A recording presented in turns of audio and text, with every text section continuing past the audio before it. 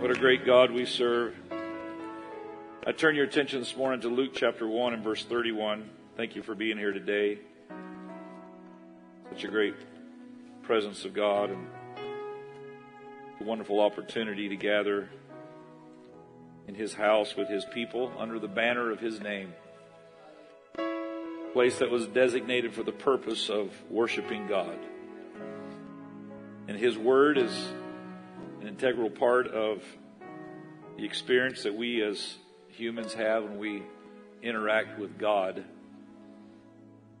Something about the Word of God that provides that seeding, as it were, of letting something be planted in our spirit. Luke chapter 1 and verse 31, and behold, thou shalt conceive in thy womb, bring forth a son, shalt call his name Jesus.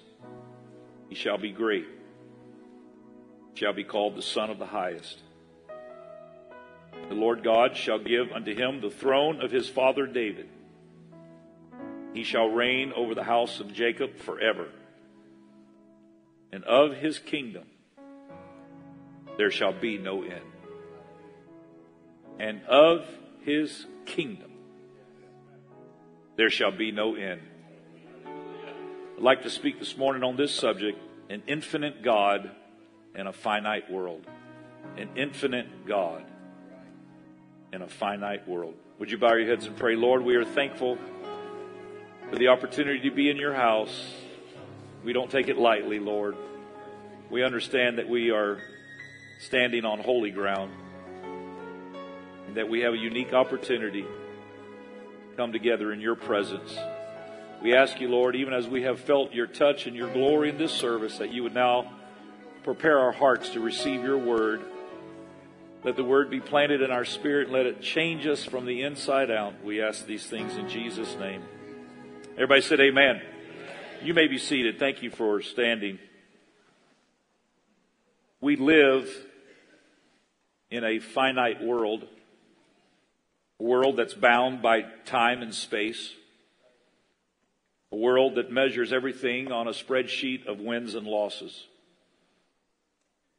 When God came to this earth, wrapped in flesh, born in Bethlehem, He came to a people that were finite in their thinking.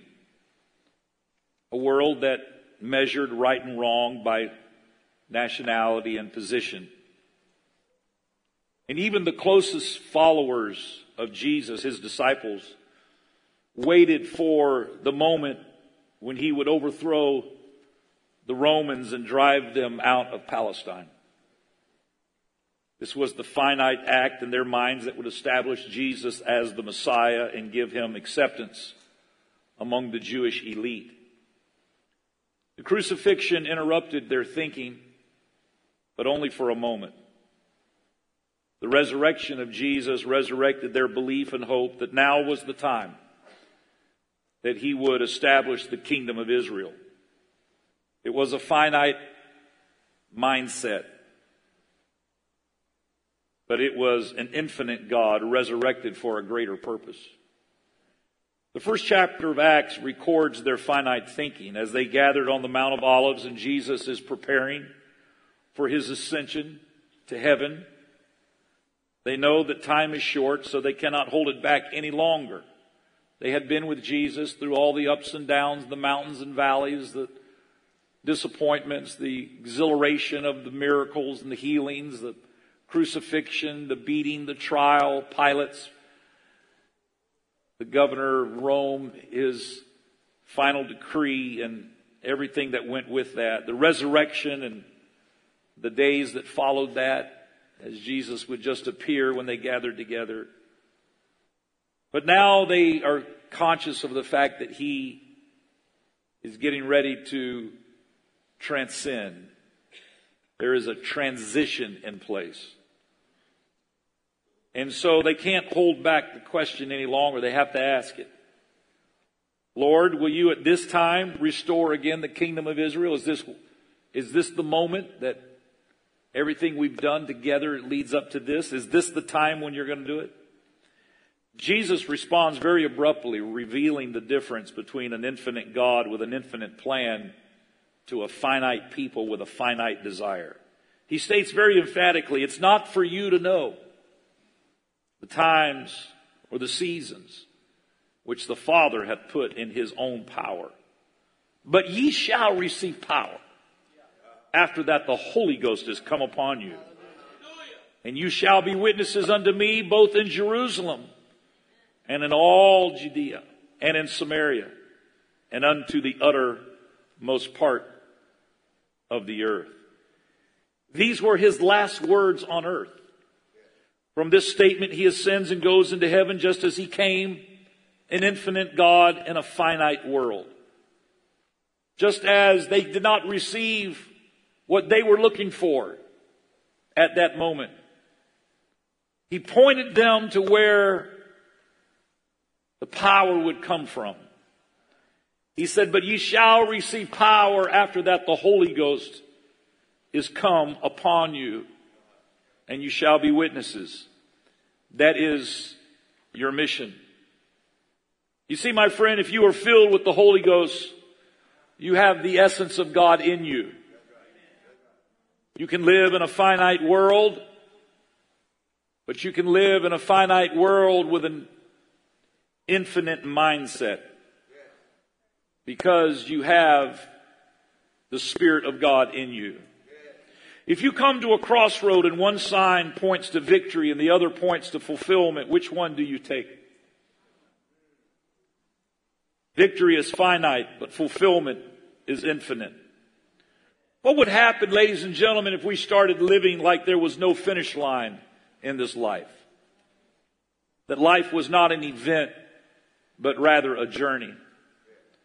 If our focus is to win, it is short-lived. It is finite. It's exciting. It's exhilarating. But then the lights are turned off and everybody goes home.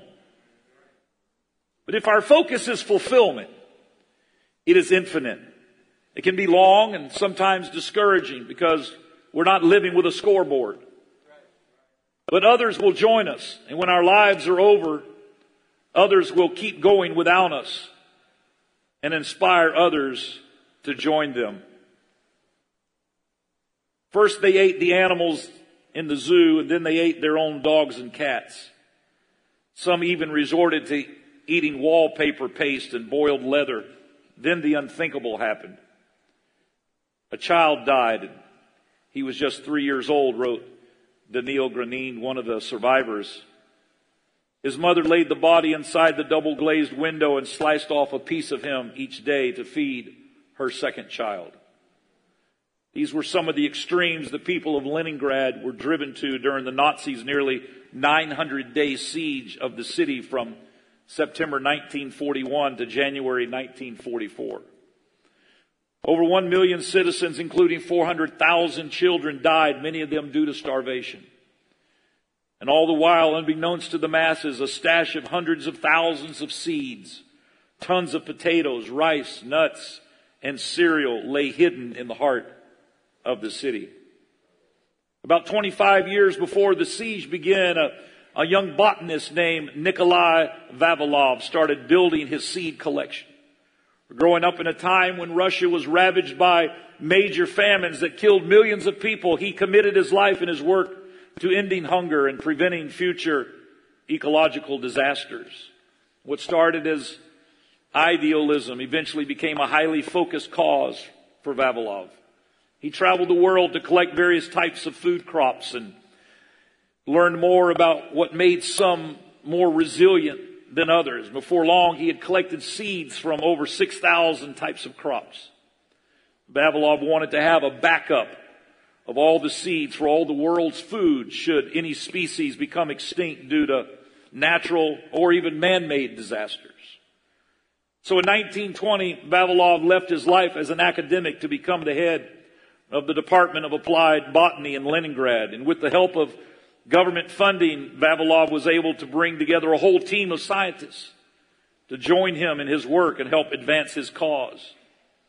And like any good visionary with an infinite mindset, he concluded that the outcome is uncertain, but still, I want to try.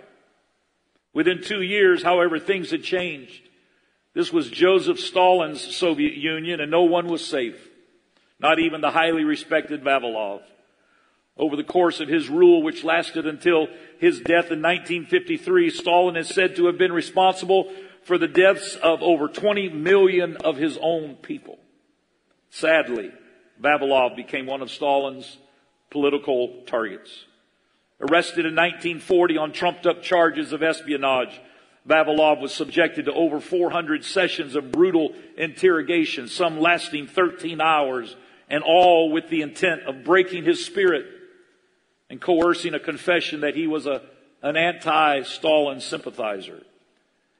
But Vavilov was not a man that could be easily broken, not even under such extreme conditions. Despite his captor's best efforts, he never broke.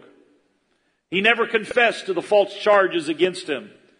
And so in 1943, at 55 years old, the visionary botanist and plant geneticist who had devoted his life to ending world hunger died in prison of malnutrition. Some would say he lost, but did he? If you are committed to a cause that is bigger than yourself, does your death signal a loss or a gain? It depends if you're measuring with a finite mindset or an infinite mindset. Because this is what Jesus did. He was committed to a cause bigger than himself. His death was not the end. It was just the beginning. The time of Vavilov's death, the siege of Leningrad was raging. Then in the middle of the war zone, hidden in a rather nondescript building in St. Isaac's Square, was a priceless seed collection, which by now consisted of hundreds of thousands of varieties of crops. This treasure was threatened by the constant shelling of the city and by rats of all things, because the starving people had eaten all of the cats, which would normally control the rat population. But because there were no cats, the rats took over. Not only that, Hitler was also after it, but he didn't know where it was located. And none of the team that worked with Vavilov would give it up. Though tortured and under severe conditions, the scientists would not give it up. And in the end, surrounded by this gold mine of seeds and potatoes and nuts and rice that they refused to eat, 9 of the scientists died of starvation.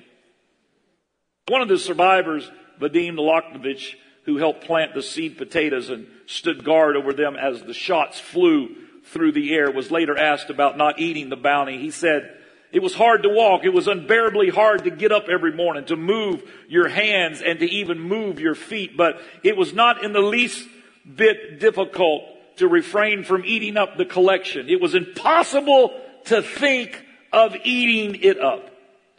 For what was involved was the cause of your life, the cause of your comrades' lives." These scientists who carried on Vavilov's work during the siege felt like they were part of something bigger than themselves. Their work gave their life purpose and meaning beyond any one individual or the very real struggles that they faced. To have fed themselves or even to have fed the masses of starving residents in the city would have been a finite solution to a finite problem. But they believed in a cause that could keep the human race going for as long as possible, not just for those in Leningrad. So they were willing to die for that cause.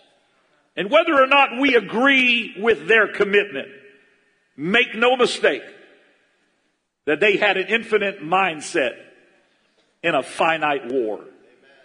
The vision of Vavilov lives on, and now there are 2,000 seed banks spread across more than 100 countries. One of the largest is the Global Seed Vault in Norway. It stores over 1 billion seeds from nearly 6,000 species of flora. But when I read this, I could not help but think about Jesus and his followers, because it would have been so much easier for Jesus to just pass on the suffering of the cross. But he was committed to his mission, and he was infinite in his submission to that cause. Even the word submission literally means to be under, submitted, subrogated, submarine, to be under the mission, to be committed to the cause. That's what Jesus was. He wasn't anything that anybody wanted to do, to go through the pain of a crucifixion. But he said, not my will, but thy will be done. He was an infinite God in a finite world. And then his disciples all died as martyrs, but they carried on the work of Jesus, committed to the cause. Committed to the cause. What would make the disciples die as martyrs and give up their life? Because they had an infinite mindset that there is something greater than my own personal comfort. There is a cause that transcends even our life. Oh, my friend, this is how you find fulfillment. When you are committed to a cause that is greater than just your own personal comfort. When you're committed to a cause that's greater than just instant gratification. When you are committed to a cause that says, you know what? I'm going to believe. I'm going to commit. I'm going to be submitted to the mission. I'm going to give my heart and my life to this great cause. Ladies and gentlemen, that's when your life has purpose. That's when it has meaning. That's when you move from a finite mindset to an infinite mindset. That's where real joy comes from, because you don't have to live the roller coaster of good days and bad days. You get up every day and say, this is the day that the Lord hath made.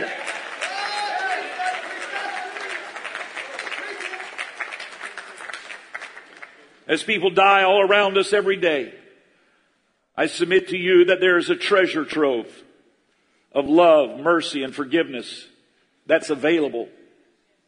I said it's available.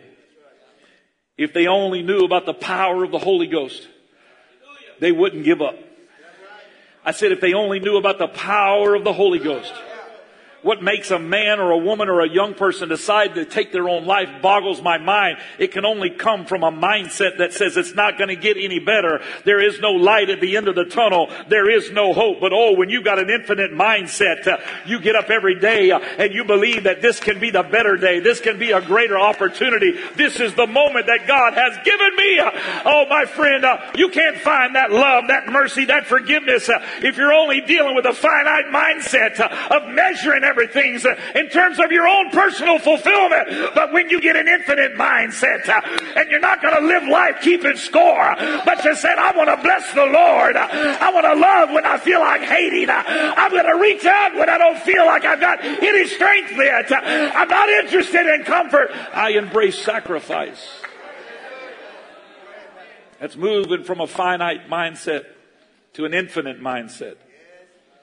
And because of the commitment of those that went before, because Jesus did not move away from an infinite mindset even as he faced the cross, because his disciples, powered by the Holy Ghost, took on an infinite mindset.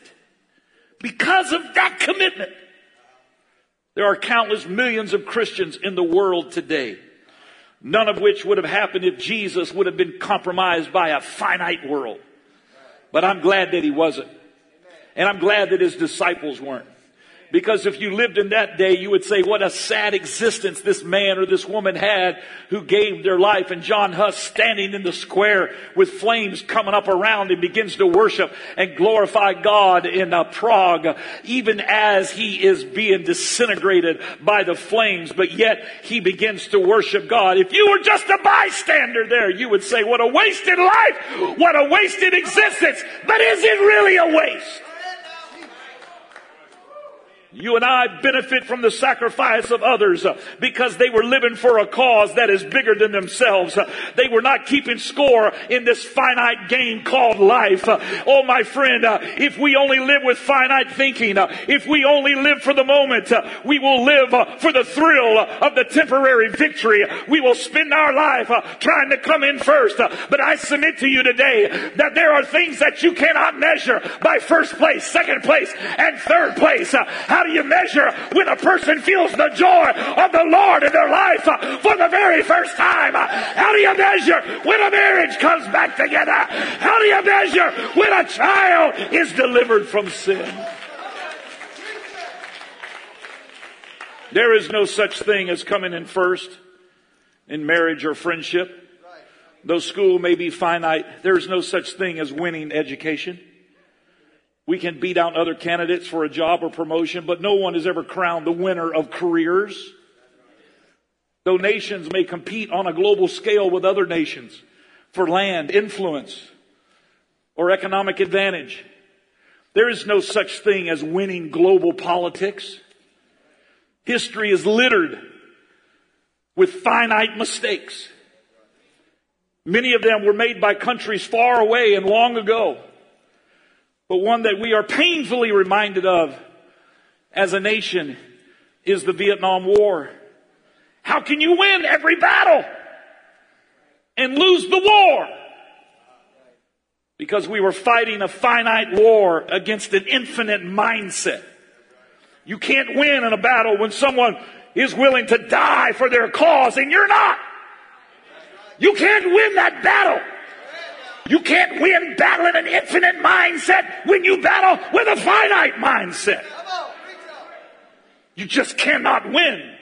In World War II, we were able to achieve a clear victory and wipe out fascism, but the face of our opponent changed. And now we're repeating history again in Afghanistan because we did not learn from Vietnam. We are fighting for a finish line, a measurable mark, a demarcation, a place where we can declare victory. But victory is elusive when it is the focus rather than the cause. You got to find something greater to fight for. You got to say, I'm not just fighting for my own existence. I believe in a cause, and that cause is greater. If one person or nation is battling for the cause and the other is battling for the victory, who do you think will win? If one person is living for instant gratification and another is living for delayed gratification, who will win? When the Bible says in Isaiah 55 that his ways are higher than our ways and his thoughts are higher than our thoughts, that statement can be clearly defined by the distinction of finite thinking and infinite nature. The reason that his ways are higher than our ways and that his thoughts are higher than our thoughts is because as human beings, we are confined by finite thinking, by finite living, but God isn't. He's an infinite God with an infinite nature. He knows the beginning from the end. And I believe that if you and I can get this revelation, we'll begin to find joy and fulfillment and purpose where we never saw it before, because we can get up every day and say, this is the day that the Lord has made. But if I'm dealing and struggling with finite thinking, I will believe that if God loves me, he will bless me. And I can't make sense of the pain and the suffering and the health challenges if I have finite thinking. If I believe that God loves me, and if he loves me, he will bless me, then I'll stay confused a good portion of my life, because I'm playing a finite game with an infinite God. I forget in my finite thinking that he knows the beginning from the end, and he is not confined by the bookends of life and death. He's not confined by the moments and the mistakes that mark your life and my life. I want you to consider the flip side of this, because it's a two-edged sword. He's also a God that is infinite in his love and in his mercy. That means that he is not a God that then moves away from us because we have made a mistake, because you and I would have given up on ourselves a long time ago. But he is infinite in his love. And even when I don't love myself, he loves me. Even when you can't love yourself, he loves you. Even when you're tired of your own actions, God is still reaching for you. Why? Because he's an infinite God with infinite love and infinite grace and infinite mercy. And it's hard for us to get our brain around that. It's hard for us to understand that He's not confined by my cry for comfort, my request for immediate satisfaction, my desire for the measured response of the miraculous. Because in my finite thinking, I make a lot of mistakes. I want to measure the move of God by declaring how many people were baptized in Jesus' name, and how many people received the Holy Ghost, and how many people were healed, and how many people were in service on Sunday. But how can you measure a heart that was broken and God put the pieces back together? How do you measure a trust that is restored, or a hope that was returned? How do you measure faith that is renewed, or love that recovers? How do you measure a person who thought about taking their own life, but because they were in the presence of God said, I'm not going to do it. I found something great. You can't measure everything that God does. You can't measure a God that moves in the middle of the night because a man or a woman has nowhere else to turn. So they go to their knees and God hears their prayer. How do you keep score with that? Can you measure God by the rise and fall of the stock market? Can you measure God by the presence or absence of viruses? When God had reached a place where He felt He had a man who understood the ups and the downs of life. He even asked Satan, have you considered my servant Job? Must have been that God had confidence in Job, that he had an infinite mindset, that he could handle the pain and the suffering. And so everything was thrown at him. And when Job had reached a place where he was spent and he felt like he couldn't make it another day, he began to question God. And God, in response, asked Job some tough questions. Where were you when I laid the foundations of the earth? What are the foundations of the earth fastened to? Who laid the cornerstone? Who shut up the sea with doors? Who told the waves that you can come here but no further? Where does light dwell? Where does darkness abide? Have the gates of death been opened to you? Declare if you know at all. Do you know the breadth of the earth? Have you walked the depth of the springs and the sea? Can you have an arm like God? Can you thunder with a voice like Him? Does the hawk fly by thy wisdom? Does the eagle mount up at thy command? Job says, I don't even know why I spoke. I spoke and I wasn't thinking. And the Bible said he put his hand to his mouth. You're dealing with an infinite God. He's not your errand boy. He's not your jack in the box. He's not confined by public opinion or human understanding. He is the mighty God in Christ. He is the Jehovah Jireh. Yes, He's my provider, but He is the mighty God.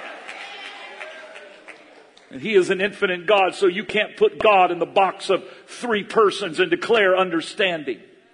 Three persons, co-eternal, coexistent. Never was there one without the other. Never will there be one without the other. He's not some guinea pig for your theological gymnastics that you can put Him in some kind of a box and think that you can fully explain who God is. My friend, He is self-proving. He is self-fulfilling. He could swear by none greater, so He swore by Himself, or He affirmed by Himself. There is none beside Him, period. And it matters not that my finite thinking wants to put an infinite God in three persons. The fact of the matter is, hear, O Israel, the Lord our God is one. Period. One Lord, one faith, one baptism, one God and Father of all, who's above all and through all and in you all. Woo!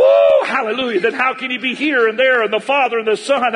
You may not ever understand it, but you don't have to understand it. All you got to do is say, I trust in you, Lord. I can't figure it out. I don't know why you bless some and others are going through cancer and some are in sickness and some are in prosperity. I don't understand it all, but here's what I do know. Though the skin worms destroy this flesh, yet I shall see God. I trust in you, Lord. You know the way that I take. It matters not that we think we deserve an answer or an explanation from God of our present dilemma. I may never get an answer or a victory, but I can have peace because this world is not my home. I'm not just living for the here and now. My treasures are laid up somewhere beyond the blue. And ladies and gentlemen, He gave us access to the throne of grace. He put His Spirit in us. He gave you a part of an infinite DNA.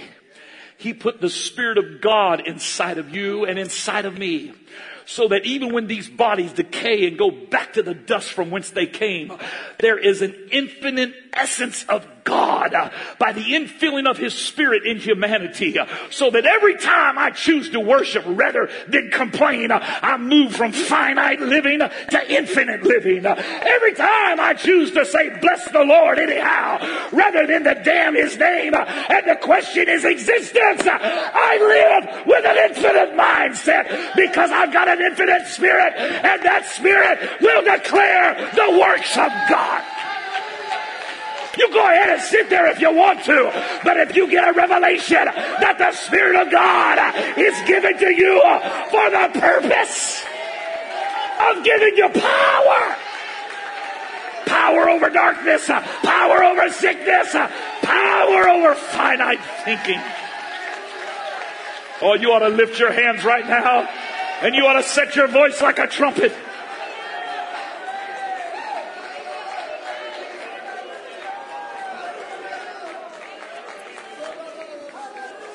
Shikotorobosita. Hitatarobosata. Jesus.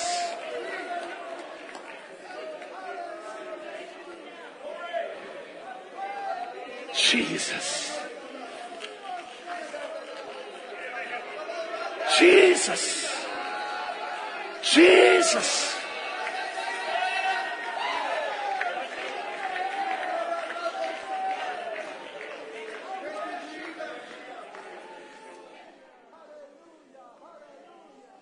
Worship transcends this life. Worship is the essence of infinite thinking. Because I can worship God with the breath that I have here. But when I get a glimpse of what happens in heaven, the redeemed are throwing their crowns before the throne and saying, holy, holy, holy. So there's an essence of that infinite, eternal worship of God that can be exercised right here. That's why the devil's going to fight worship. That's why the enemy will fight your praise.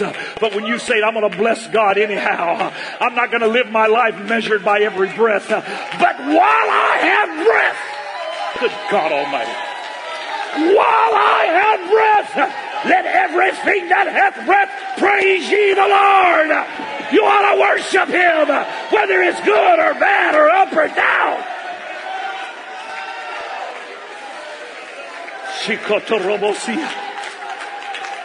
I choose to bless the Lord, oh my soul.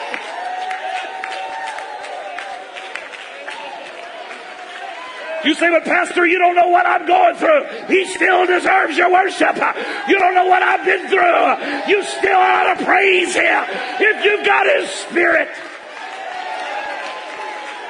you've got power. Power.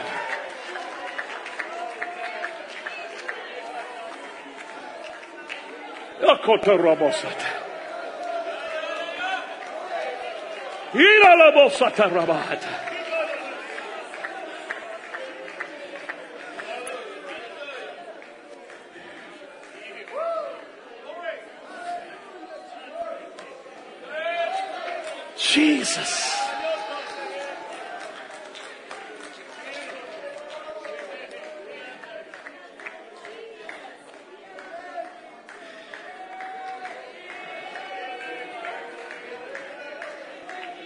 Until you've gone through a dark night, you can't find this treasure. Until you've gone through a crisis that you have no explanation for, you'll never find this treasure trove. But if you've ever had a time when you don't know where you're going to do, where you're going to go, what you're going to do, if you've ever had a time when you're not sure of your next step, you had to reach down and find the treasure of God's power.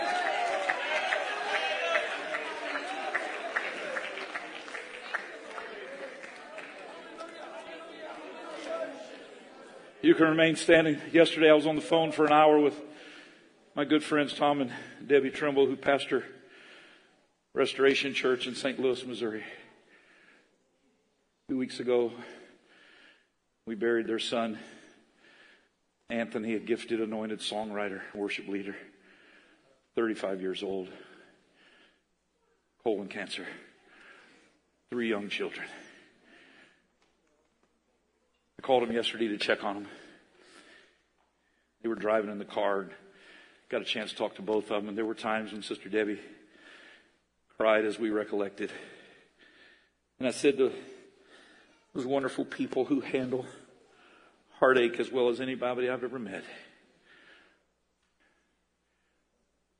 I said, you know, legacy is an interesting study.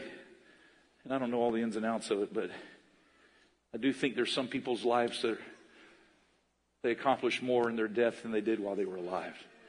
And I think Anthony may be one of those. Pastor Tom said, I think you may be right. He started a movement. He wrote that song, I'm here to worship.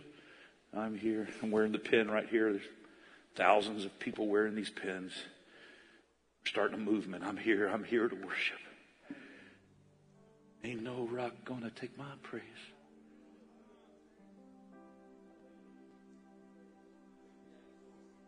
Some people may look at that life, 35 years, and think, oh, what a tragedy. Brother Tom, Sister Debbie told me that he fought this cancer for 6 years, went through different stages of ups and downs, as you know. Life can bring unexplainable circumstances. He said, we noticed in the last year of his life, all he wanted to do was be with his family.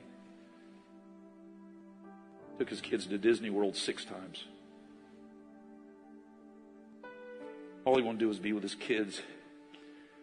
Then Brother Tom told me, he said, what was interesting was like it seemed as he got closer to death, his life became distilled down to what's really important. Death has a way of putting life into focus like nothing else can. And he said the last 3 weeks of his life, all he wanted to do was worship God. A week before he died, he wrote a song about heaven. Wrote a lot of the songs that we sing. And him and his dad wrote this song about heaven together as he just had a few days to live, sitting around the piano. The other day, Brother Tom said, I went over to visit his wife and my 3 grandchildren, and they were singing that song that he wrote a week before he passed. How do you explain that with a finite mindset? There's no explanation. All I can tell you is that I sat on the front row of that funeral and I watched as his parents worshiped God in the face of heartache and grief. I saw the video clips of him dancing on vacation in his home with his family and worshiping God around the piano. And I remembered those words. Only one life, so soon it will pass. Only what's done for Christ will last. And I realized when I talked to his parents yesterday that there was something special about understanding that your life can be distilled down to what's really valuable, so that in the last few weeks of your life, all you want to do is worship God. As if there's the premonition that this is only what matters. Because you're ready to transition to an infinite, everlasting life. I choose to worship God. Because it's what gives me the ability to connect with an infinite God. With an infinite mindset. So that every time I choose sacrifice over comfort, I move from finite living to infinite living. Every time you choose to believe rather than doubt. Every time you choose to trust rather than fear. Every time you choose to love rather than hate. You have aligned yourself with an infinite God. Ladies and gentlemen, it's not just confined by our scorekeeping in this existence that we have. But you and I have access to the treasure trove. What a tragedy it would be to die and not access all the blessings of God. The joy of another service. To be able to lift our hands and say, great is the Lord and greatly to be praised.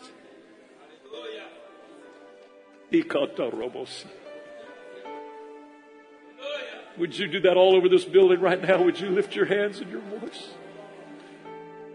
There's no end to your kingdom, God. There's no end to your kingdom, God. There's no end to your kingdom, God. You may not be facing death today. You may not have a loved one is sick. You may not have anything going on in a negative fashion in your circle of influence, your family, your career, your education. You don't have anything that you can point to that says that's a death obstacle. But oh, my friend, no matter what it is that you're facing, you can worship. I said you can worship.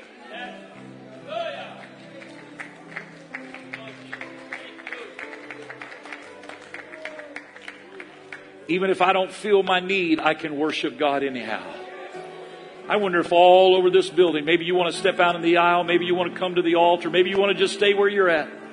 But I wonder right now if we could turn this whole place into a cacophony of praise and we could lift our voices and our hands. And would you begin to just declare the glory of God? Come on, just lift up your voice and begin to praise Him. Come on, He can do anything. He has all power, all authority. If you've ever been filled with the Holy Ghost, you've got His Spirit in you. It'll prompt you. It'll give you what you need to declare His glory. To lift up the name of Jesus in spite of all the circumstances. You are a great God, oh Lord.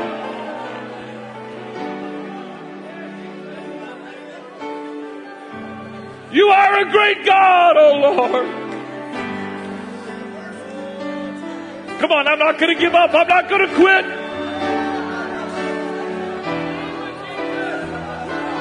I found a treasure. I found joy. I found fulfillment. I found purpose.